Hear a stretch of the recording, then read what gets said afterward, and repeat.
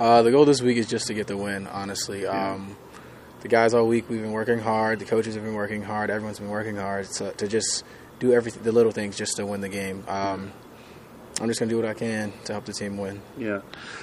But crazy night that was last week. I mean, that was a crazy game. So I think your night maybe mirrored the game. But what do you credit it to, having almost 400 yards of total kick returns? I credit it all to Coach Dice, honestly, him and the man upstairs. Yeah. Coach Dice believes in me, and my teammates believe in me, and they put me in situations to where I know what the schemes are and what the other teams are going to do, and I just try to execute to the best I can, and they pick up their blocks, and I read off of that, and the rest happens. And maybe you get a chance to play some offense this week too, right?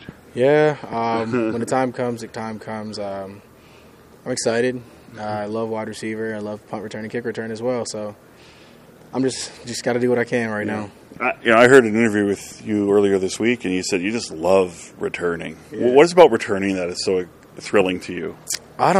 Growing up, I loved Dante Hall. Yeah. Like, Dante Hall was my favorite player. Deion Sanders, Devin Hester. Like, seeing those guys being game changers on that side, it just woke something up in me. Was like, man, I can do this. Like, I need to just focus on this right now, and if that can make me a job one day. Like, Devin Hester made a career out of just being a returner. Sure. So I really want to just do what I can to help the team win. And you're in a league where returners have been, I mean, there's so many returners in the CFL Hall of Fame, or the Canadian Football Hall of Fame, and the return game, the special teams part of the CFL is so important anyway. Yeah. Coach October, he was my coach in college. Yeah. And I remember seeing plenty of film. I'm pretty sure he played here, right? Edmonton? Yeah, he did, yeah. Plenty of film of him running up and down the sideline. And that kind of woke me up as well. Like, man, if I got the opportunity to play, like, I just got to make the best of every opportunity. Yeah. Now, you're from William and Mary, and everyone keeps comparing you to one other. Yeah, pinball. Yeah, you took the words out of my mouth. You probably heard that a million times. That you look like Mike Pinball Clemens out there. Yeah, I heard plenty. I heard it a lot this week. I actually haven't watched any film on him, but I feel honored to just be in the same conversation as him. He was a great at William and Mary, and he's a great in this league. I don't know. Like, right now, I'm just focused on this game and just trying to do what I can.